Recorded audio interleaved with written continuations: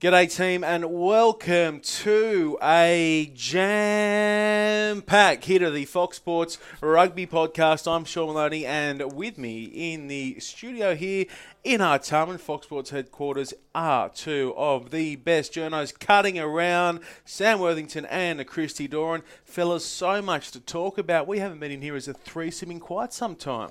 Bullish, Sean. Yeah, it's been a while between the original hardcore members of the group.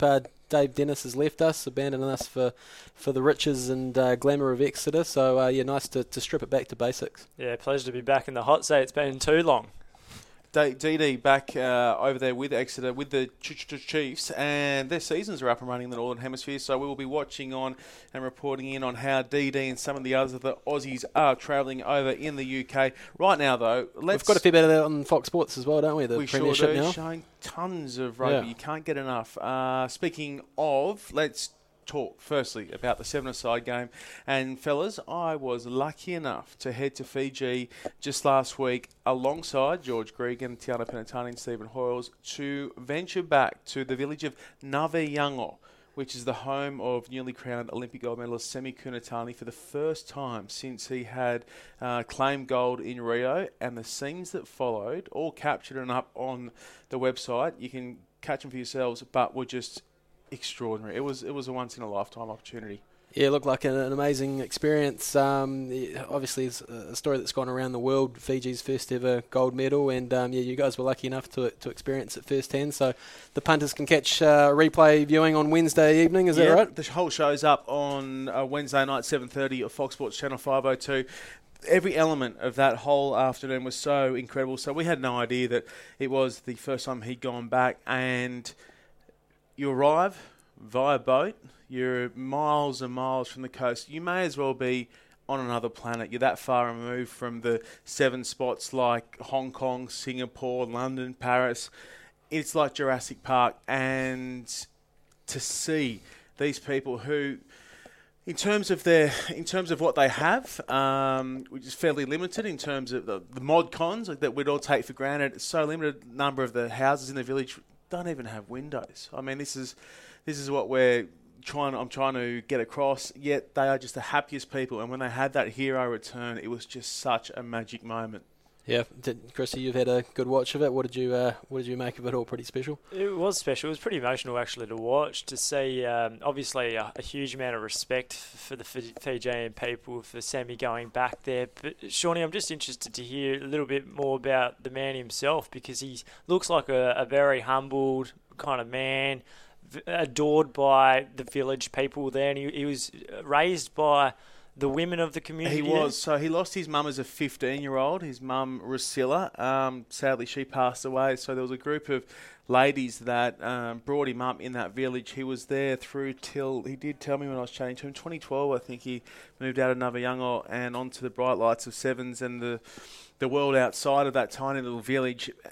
To see him go back, I mean, so many things. I think that's the beauty of why we all love sport is it provides moments that transcend, and to see that, see that connection he had with the ladies who'd raised him was just extraordinary. And then to travel down the road to the school that he grew up in, and Mangalaria, I believe the name of the school was, and by that stage, Shemi had to shoot off to meet the Prime Minister of Fiji to get a bonus check that they'd been promised. So he and I think maybe Joshua Tuasova had to head off to Suva to collect that. So it left Halsey, Tiana, myself and George Gregan to go in and sort of unveil this new all-purpose court that the kids had built for them on their field there. Firstly, to George Gregan, I've never seen anything like it. He is a icon. He's an idol. He's godlike in Fiji. I had no idea. I mean, I know that Gregs has that reach worldwide. He's one of the most recognisable rugby players potentially there ever was. I was speaking to Halsey about it. When you think about instantly recognisable world-class players, Lomu, Gregan, and then I struggle to round out a third. Can you guys think of anyone who is the second you see them that cuts through Northern Hemisphere and Southern Hemisphere? Is there another? I guess the English should point to people like Johnny Wilkinson and Martin Johnson. You know what? Wilkinson would be an icon. Wilkinson and Johnson, certainly, but beyond and then those I guys... guess Carter and McCaw would be in that. Correct, that Carter and McCaw. So there's John Eales up there as well. There's your 5, John Eales. But, I mean, when you think about how long Test rugby has been in play, to have it limited to that almost 10, it's almost like a grouping of the 10. Mount Rushmore. They can cut between the two. Exactly, they can cut between the two. And Gregan, he was mobbed everywhere we went. Photos, Mr. George Gregan, Mr. George Gregan. Did you play you were bodyguard, you and Halsey, were you? No, they're such beautiful people. All they want to do is come up and hug and shake hands and take photos. So we get back to Semi Kunatani School, and as I was saying, the unveiling was for essentially, there's still work to come, but a concrete slab where they'll cover it up and have a basketball court so that they can finally play when it's raining and muddy, as it often is in Fiji through the wet months. They can't play on the field, can't play their footy. So this is something that kids in Australia pretty much take for granted, don't you? Totally for granted. And this was a huge moment, and to be there to watch their faces as Griggs unveiled the whole thing. The court named after Semi Kunatani now. He's got a legacy in that village as well as his name. It is hard to put into words the emotion that came through across that morning, because it just showcased how special and how big that moment was for Fiji to win gold in Rio. And it's almost impossible not to have been cheering for them when you see what it meant. I saw a great comment up on Twitter. It's gone viral, the Semi Kunatani story, and someone from the Northern Hemisphere, you can check the Twitter bio, had retweeted the story and simply wrote across the top, "We never stood a chance," in reference to Great Britain in the gold medal match, and they didn't. I don't think anybody did. When you saw what it meant, when you saw who they were carrying through with them, forget about it. Their performance in the final was something else, wasn't it? That first half, it was all, perfect sevens. It was quite extraordinary, and it was so cool for a team that deserved it so much to produce their best rugby on that stage. Very, very cool. And let's hope it can carry on now. Ben Ryan, the coach, who's become an absolute legend over there, he's obviously moving on now. So let's hope they can get another good coach and continue on the absolute extraordinary Harlem Globetrotters sort of rugby that they play over there. And speaking to members of the team, well, speaking to Semi and speaking to Justifer Malou, who between them in the top 5 sevens players in the world, there's no question about that. Justifer Malou in particular at this current time, and asking him, were you nervous? Were there any doubts? No, we knew we were going to win. You asked the locals, were there any nerves? No, we knew we were going to win. It was almost like it was a predetermined destiny for that side, and the preparation that they put into it, they knew.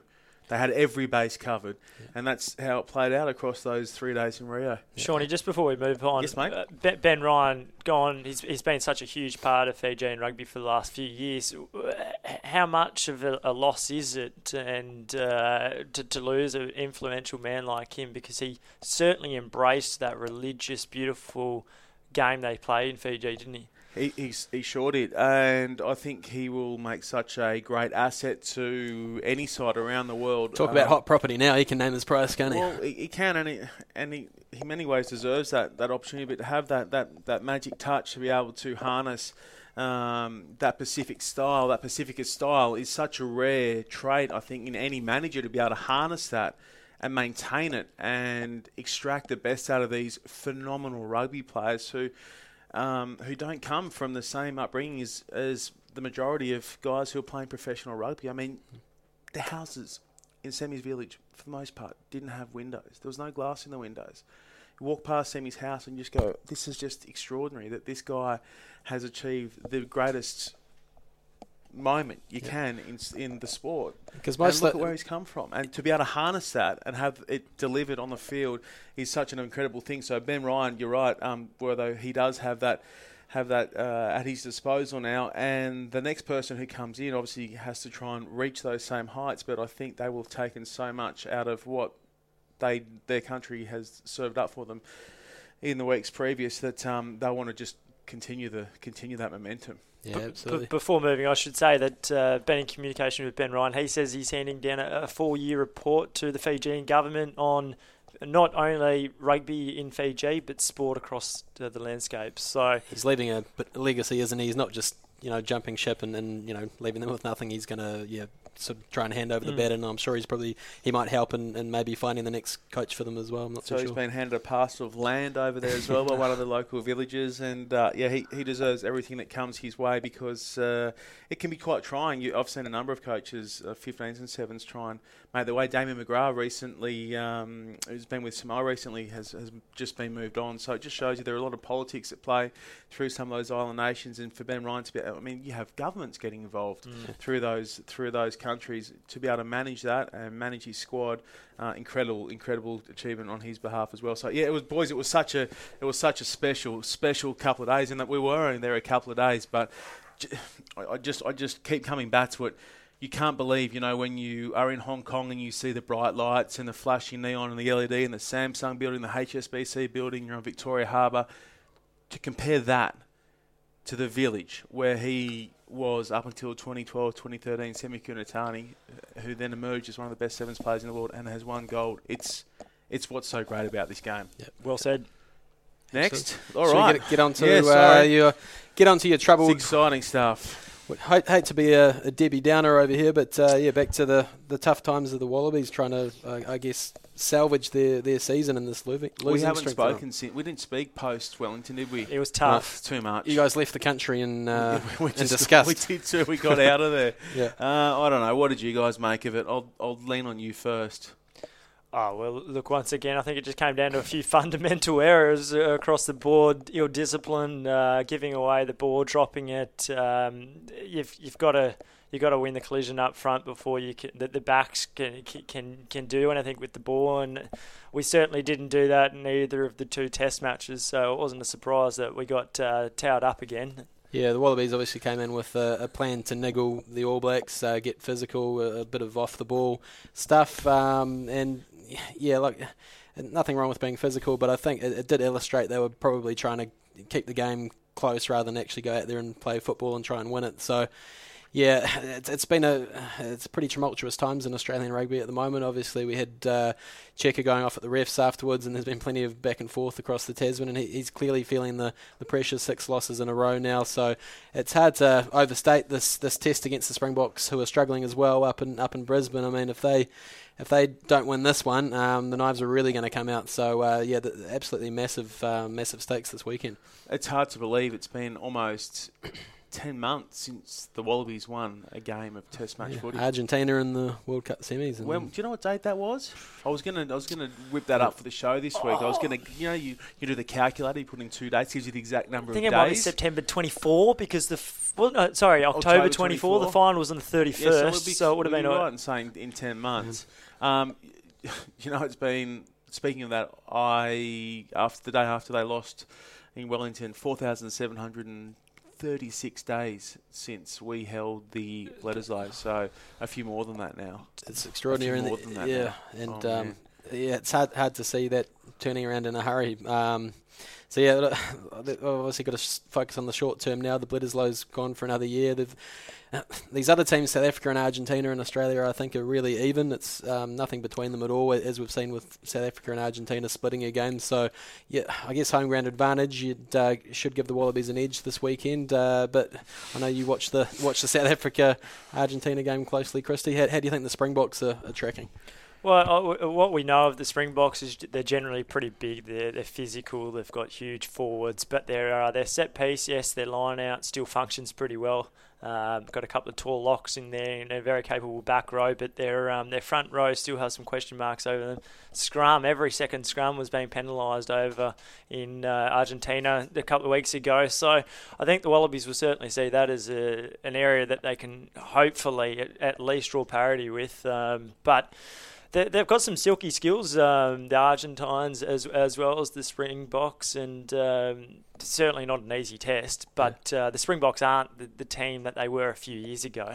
And they're in similar, tumultuous state to Australia. The Springboks, Adrian Strauss, the captain, who's only just come on board, he said, "No, I've had enough. I'm retiring from Test rugby." So that's a strange one. That doesn't seem to quite add up with what's going on over there. So Alistair Coetzee, he's also under pressure after a loss to Argentina. And yeah, the Boks will be coming. I think there'll be a lot of niggle in this game as well, like there was in Wellington. And the Boks will be coming after the Wallabies line out big time. They'll smell blood at the line out for sure. Our record against the Springboks in recent times isn't much chop either. We got popped up there, I think, in 2014, wasn't it? We got rolled there. We got cleaned up, and ahead of that game, we had a terrific record against South Africa at Suncorp. It went there, I think, 20... Last year, you just beat them at the buzzer with Kiranjani. Over in Perth, you're correct. Yeah. That's right. I think that was in 2014. Oh, was that 2014? 14, yeah. Might have been 2013. Foley got a late penalty. You're right. You're right. It was, it was. Rob Horn, I think, scored late, didn't he? Okay. Over in Perth. Yeah. So last year? Last year, no, it was the previous year. But last year was Kiranjani in the 80th minute. And, at Suncorp, right? It was. Only just got over. There was question marks as to whether or not he actually did ground the ball. But I like to go back. Like, had we not scored that try, Stephen Moore, he pointed to the corner. They ended up scoring. Had they not got over and won that game, I reckon 2015 would have been a completely different result. The momentum that they got from that win was huge. They couldn't afford to get a draw. They had lost. Right. They had lost the ability right. to win. So this could be a huge turning point, I think, in the 2016 season. And you're right, it's a huge one. They have to win. Yeah, and there's so much debate now, obviously, after a few losses. Everything's been called into question. I mean, the parts of the team that were considered a strength with Pocock and Hooper working so well last year, now people are saying, that can't work. I personally think they've both got to be in the starting lineup. It's not the ideal balance, is it, especially with the line-out, but there's still two of Australia's best players. I think they've both still got to be there. What do you guys think on that? Shawnee, you're a former back rower. How important is it to have How important is it though to have a big bloke who can try to dent the line? You know what? After having had watched, and bear with me on this, and you guys are very, very savvy in terms of what's happening in terms of qualification and the like. Taniela Tupou is fully qualified to play for Australia. Am I right in saying that? As far as I know, yep, that was my understanding. Doran, you're pretty good on this sort of stuff. Wasn't he saying though over in Auckland tearing it up? And yeah, but he didn't play New Zealand schools, so I don't know. If he's you're calling for him to be fast-tracked? He's the most damaging ball runner in the country.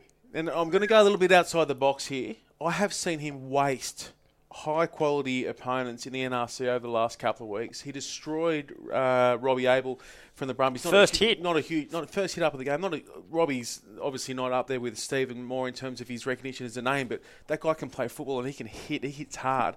Got hammered. I saw Taniela Tupou destroy James Hansen on a rickety old ground at Harlequins Oval at the weekend. Every time he touches a ball, it's 2 and 3 to put him down. Try assist over the last little bit as well.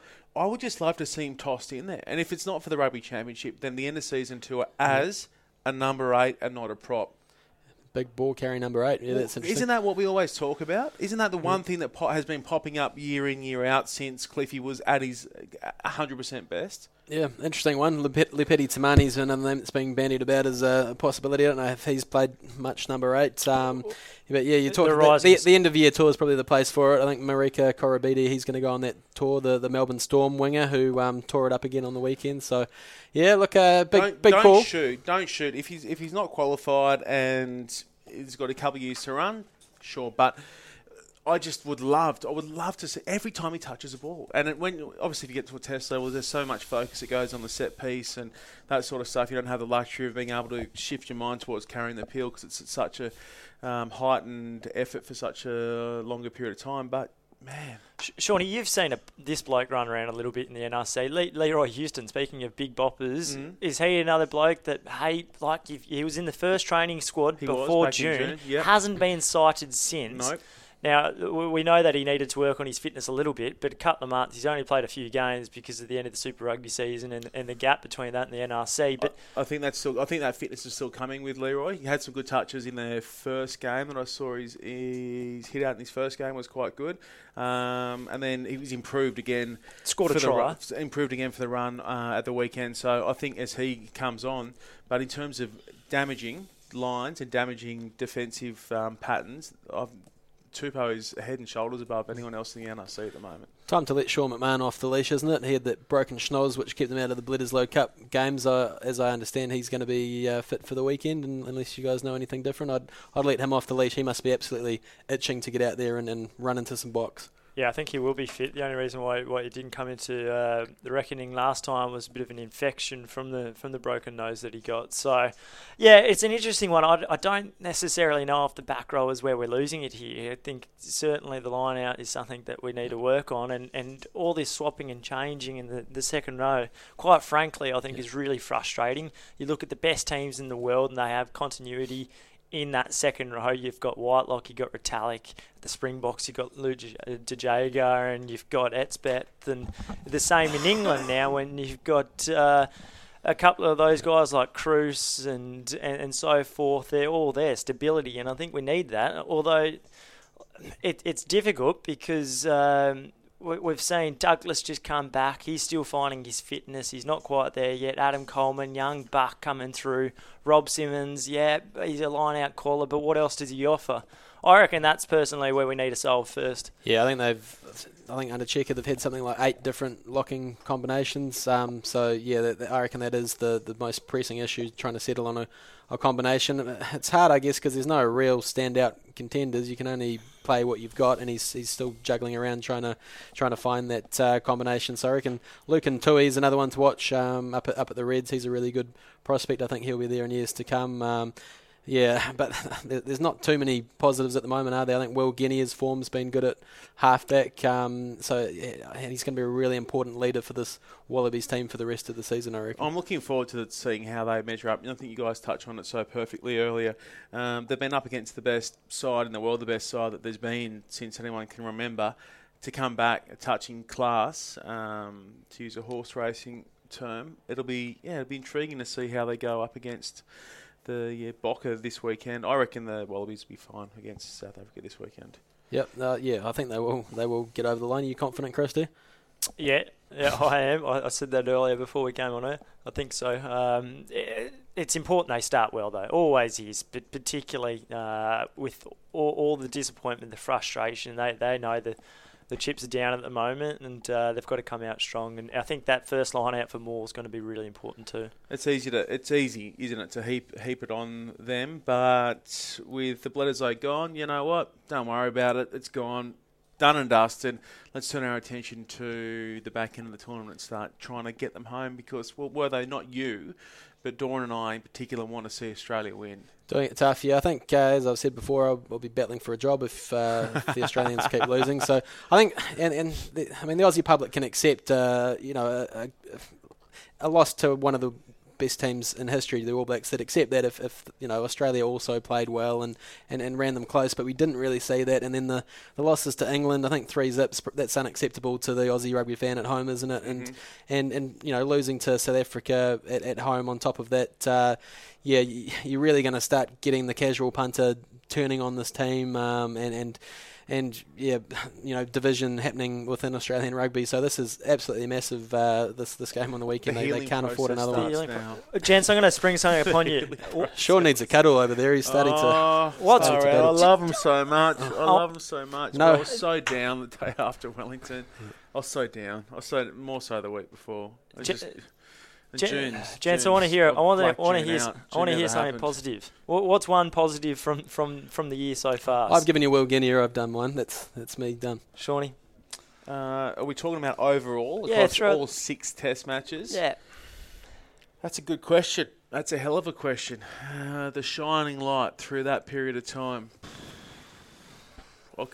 Do you obviously have one locked and loaded? You wouldn't have asked the question if you didn't I thought Quade Cooper played pretty well in Wellington, considering what he was asked to do. He hadn't played in a long time. He stood quite deep, but his kicking game was actually good. He didn't get any good quality ball. I actually thought he handled the pressure reasonably well. And Bernard Foley's loss of form's a puzzling one, and he's not really a number 12, is he? So, yeah, I think Quade's done enough to be persevered with, but whether Foley can carry on at 12 is a bit of a debating point. I blacked June out. Like, June never happened for me. That whole month does not exist. Yeah. More recently, the other two games, I like the way Adam Coleman played in Wellington. I thought he aimed up and had a good crack. And prior to that, in the Test match prior to that, I thought Poey was good. So there are my two little bits. But Coleman, I like the way that he came on in that second Test. Bit of niggle. Just a big unit. Just a big angry unit. Yeah. Lukhantui's actually, you know what? That'll be the perfect jump off into NRC. So, Wallabies by how many were they? Oh, mate, 5 points. It'll be tight. 5 points. Wallabies 29-17. I'm going to go a return to form for the Wallabies. Points to finally click. Points to come easily. I'm going to put them at 35. Springboks 22. That's going to be my margin.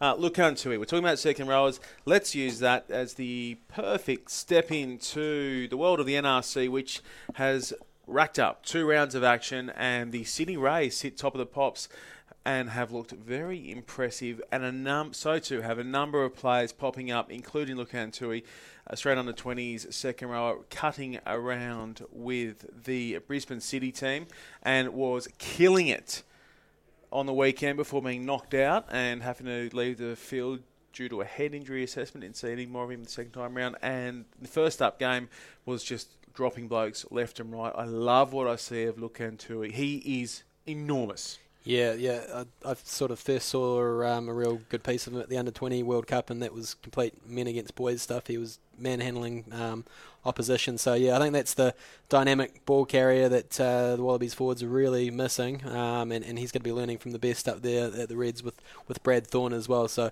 yeah, a really exciting prospect, I think. And the Sydney Rays, who you touched upon, have made a great start under Simon Cron.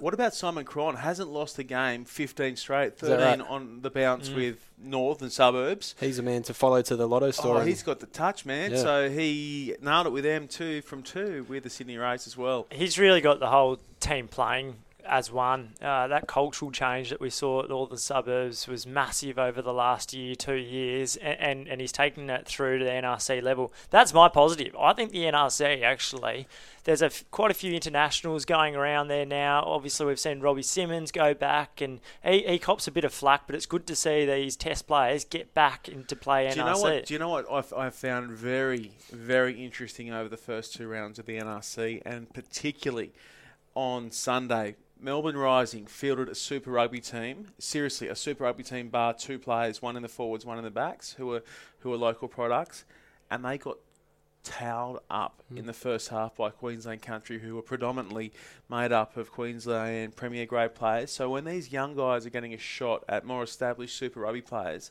they are taking it, and they are winning that battle for the most part. I don't know what Rising coach Zane Hilton said to them at halftime, but he must have given them an absolute spray, because it was disgusting, for want of a better term, what that side rolled out with the cattle that they have.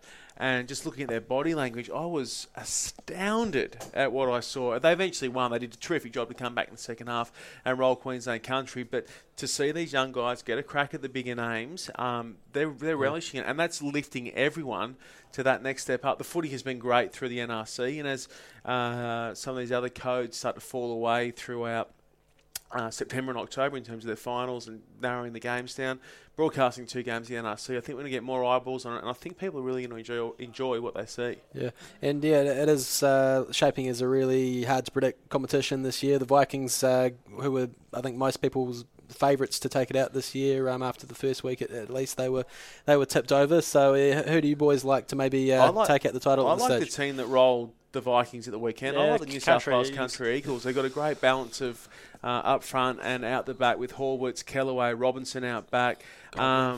Jake Gordon from Uni's going well. And up front, oh man, this kid Rowan Perry. I've seen a fair bit of Rowan Perry over the last couple of years. Extraordinary. He's Super Rugby ready, this kid. He's ready to roll, step into it. Ned Hannigan from the Randwick Club in Sydney. Just good tough country boy. Just the toughest.